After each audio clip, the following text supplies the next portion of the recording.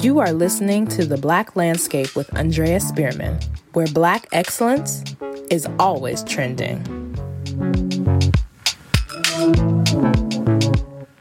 Welcome back, everybody. This is your host, Andrea Spearman, and this is The Black Landscape. Today we are here with Executive Director of the Black Neighborhood, Uzo Nwadugbo. Welcome. Thank you. Appreciate you inviting me. Yes, we are so glad to have you here with us. Now, family, Uzo, like me, was born and raised in the East, deep East Oakland. Mm-hmm. Okay. Mm-hmm. Born and raised. Tell us briefly about that. What did growing up in the East look like for you? Well, I had a unique experience. One, because my family, my mom and dad are originally from Nigeria. They came over here when they was teenagers, about 18, 20. I had it was a little mix of cultures growing up because I grew up, like I said, I grew up in the hood from Seminary to 55th, my whole life in the East. Just having that little, how do I put it, culture intertwined with the Oakland culture, intertwined with my Nigerian roots. So that was just in the house was a little different, but outside the house, honestly, it was the same as every other kid growing up in Oakland. Had to stay out of trouble. Basketball and sports really kept me kind of focused and aligned, but here and there, you kind of get caught up in some of the Oakland shenanigans per se.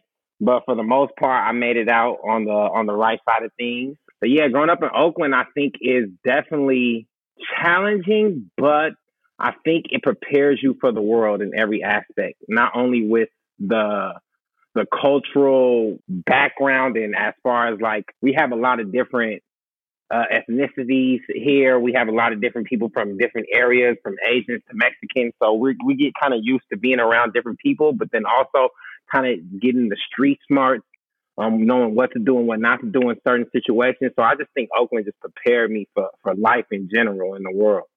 I would have to say I agree. And so would so many others, It's a shame what a bad rap our neighborhood gets, because there really are a lot of gems and a lot of people really making a difference. And for you shared with me that, growing up, you always knew you wanted to help people and give back. How did that start? Definitely. So my father died when I was around 7 years old. He was killed. From there, my mom was she's very, how do I put it? She's a very outpouring with her love and showing it to others. That's just how she was raised. That's just the type of person she is. And I've seen her give more than she's had in times when we were struggling, in times when we were going through it. And I just saw how do I put it, how that return of energy came back on her, to say that, to the least. I guess I'm trying to say, well, basically with the love she showed, I saw her be rewarded in so many different aspects in her life, probably not at the moment of her giving or her outpouring, but just seeing how much God has really blessed her in different facets of her life, has brought her through the turmoil of even losing my father and having to take care of 3 kids in East Oakland young, I know that's a lot of people's stories out here. But I just seen her, do so much without wanting nothing in return. I think that was just kind of ingrained in me to always help others, and more importantly, just help her. So yeah, I really say I owe that to my mom, that giving aspect. A mother's giving heart. Yeah, my mom, growing up, all my friends that have been in my house, my mom treats them like they her son. She feeds them. I've had friends that have slept over my house before I've even been home or at my house, before I even got there. So that's the type of love that my mom shows. Strict, very strict, obviously, coming from that Nigerian background, but still had the flexibility and the kind of the guiding hand to let me grow, but still be there for me, be stern. So yeah, I just learned so much from her, honestly. I owe everything to her, how I act, how I think, for all the positive things per se. Yes. I definitely owe to her. That is such a beautiful thing for parents to kind of drop that in your spirit and for her to show you that role model and be that role model for you in that way. Did you all like volunteer your time out to the community, like beyond like her reaching out, to your friends on that level?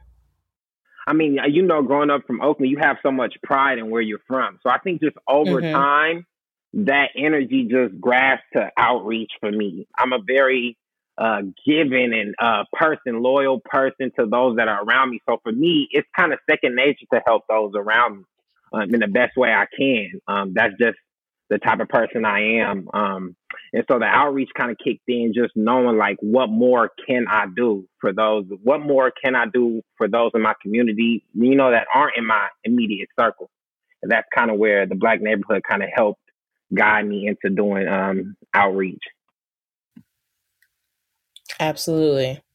Before we start talking about the Black neighborhood, tell me about your college experience. Was there a lot of, volunteerism or activations of, that giving spirit while you were at San Jose State? So yeah, in college, to be quite honest with you, I was just I was so ecstatic because like me and another member in our group, Bryce, were literally me and him were the only ones in our friend group per se to go to college. It really didn't kick in for me to kind of initiate and do something in my community until literally one of my friends died in police brutality circumstances. So once that happened, it was kind of one of those things that was like, you hear all these Trayvon Martins, that was big back when I was in college, Freddie Gray, all these things, and you kind of think like, it's unfortunate, but it happened. It's just that's the world we live in, and until it happened to someone that was literally like I grew up with, was with every day, that I saw the day it happened. Once that happened, it was kind of like a wake up call, like, like, damn, this could really happen to any one of us. Like, this is serious. So that was really my wake up. That was really my wake up call, losing my friend Richard. It was crazy. Like, our whole friend group was really devastated. But yeah, that was one of those things that gave me a real wake up call. Like, okay, like I got to do something. Like, we got to do something. Really. Yes, we absolutely do. We're going to take a short break right now to hear from a couple sponsors. To catch up on previous episodes of The Black Landscape, download on Apple Podcasts, Buzzsprout, and Google Podcasts. Our new website is coming soon. Dimensions Dance Theater will celebrate its 50th anniversary with performances of new works by company collaborators Laura Elaine Ellis and Nimli Napla. One of the country's longest-standing dance companies, Dimensions at 50 boasts a history of artistic innovation and collaboration. See the performances Saturday and Sunday, October 22nd and 23rd at Mills College in Oakland. Get your tickets at www.dimensionsdance.org. The link will also be in this episode's credits. We are back with Nwadugbo. Please tell our audience, you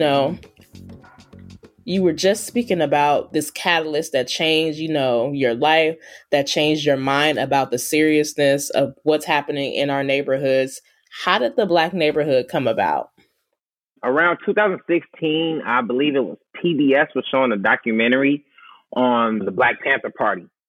And what happened was two other co-founders, Bryce Llewellyn and Corey Elliott, got together and watched this documentary. And this is right around the time, like I told you, me and Bryce's friend Richard just died. So after watching this, they came up with this idea like, hey, man, we could do something like this in our communities. So me and Bryce grew up together, close best friends since I met him around 11, 12 since then. So he kind of reached out to me and a group of other friends and sat us all down. Him and Corey kind of came up with this kind of thought process and like, okay, let's get together and do something. We didn't really know what we were going to do. We just kind of sat down at a round table and just kind of threw out things. And, it started with literally around 10 people, dwindled down to 6. Then from there, As of right now, we have a core of 4. But over time, we just kind of just came together. And then from there, we reached out to a woman, Miss Faye Gabriel. She had a food giveaway program right there at People's Baptist Church, right by Castlemont High. And literally, we were just like, hey, we're a group of males trying to do something in our community, and we want to help. She was like, oh, yeah, come over. We do food giveaways every month. And then she kind of introduced us to how to do a food giveaway, what takes place, how to get in contact with the food bank, what you need. And from there, everything kind of started and hasn't stopped since 2016. Okay. Shout out to Miss Faye. Bless her soul. What kind of programs does the Black neighborhood do besides this food giveaway? And how often does that happen? Okay. So, yeah, the food giveaway, once started, it literally happens every month, every third Saturday of the month.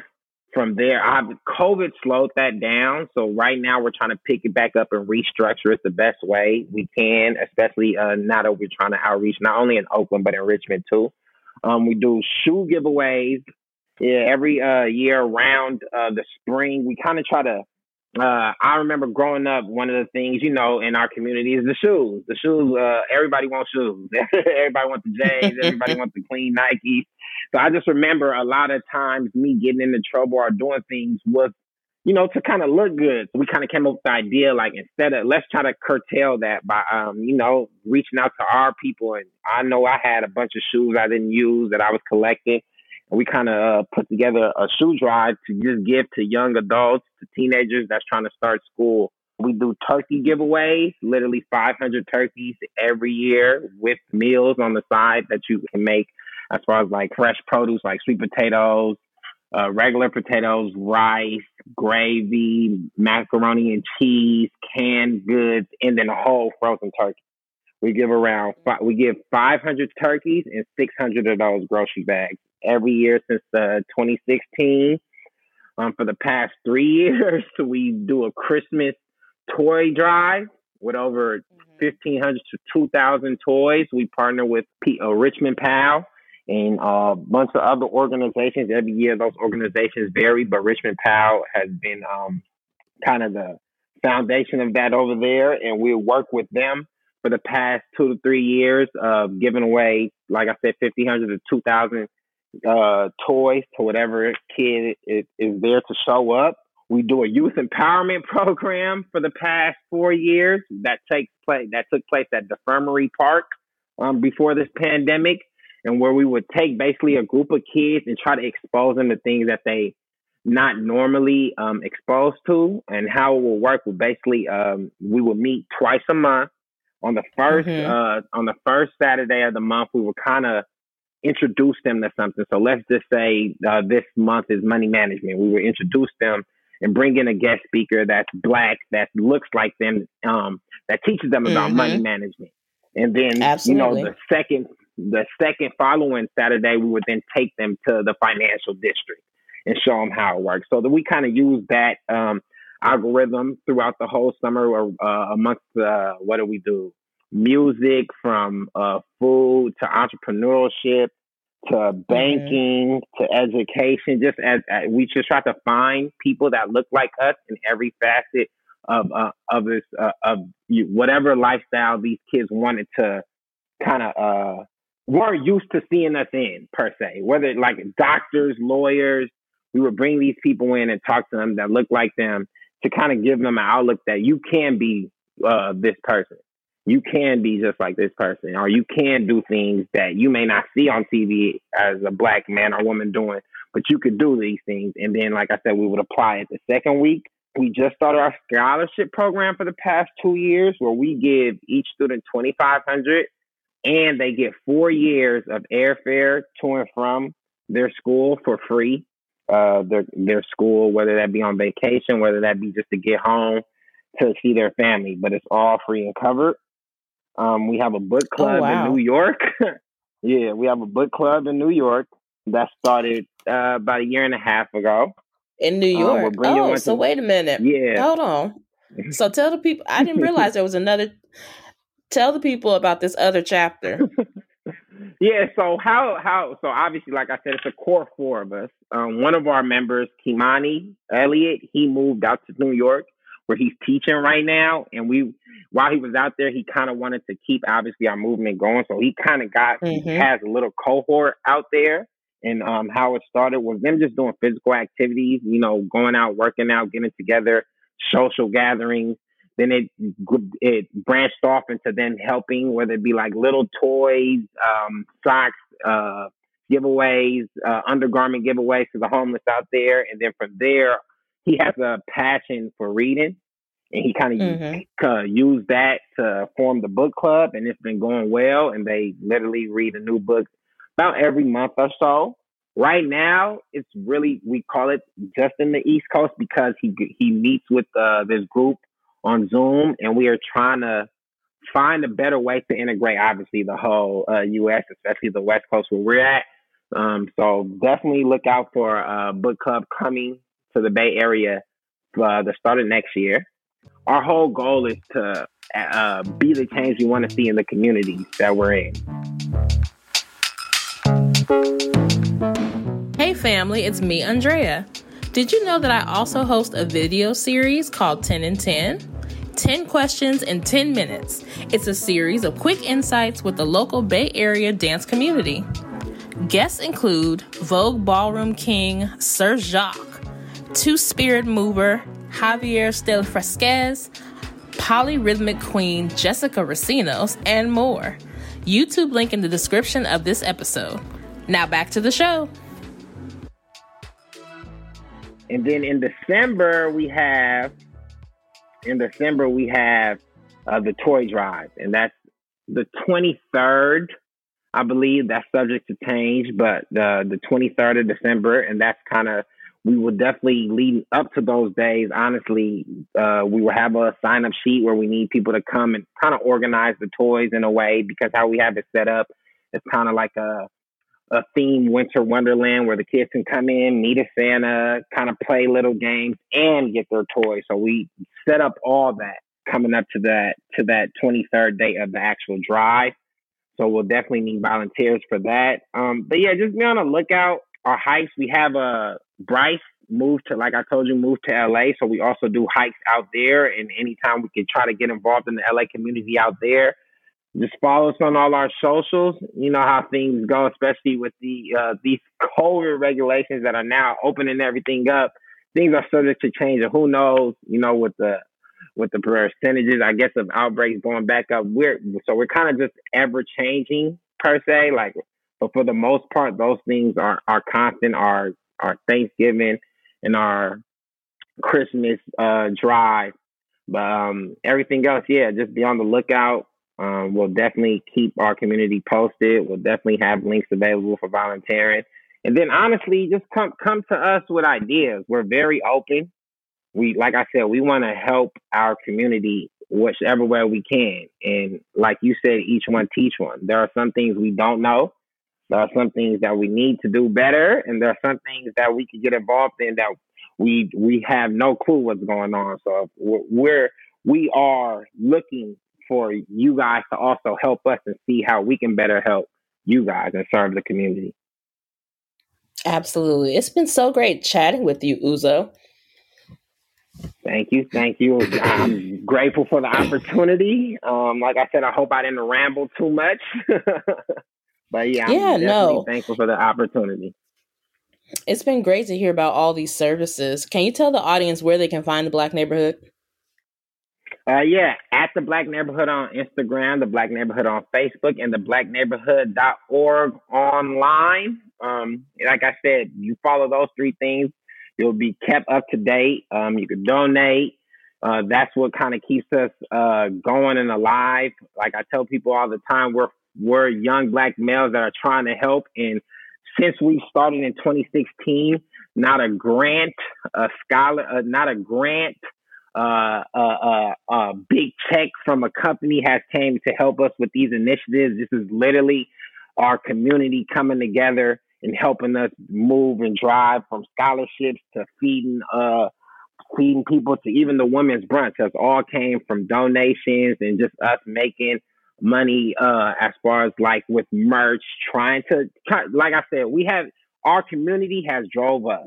So we thank you guys. We thank you guys, and we just ask that you guys, be open to giving us ideas, and just be on the lookout for more to come with the Black Neighborhood. Yes. We look forward to it. So thank you all out there for listening and supporting another season. This has been another episode of The Black Landscape, where Black excellence is always trending.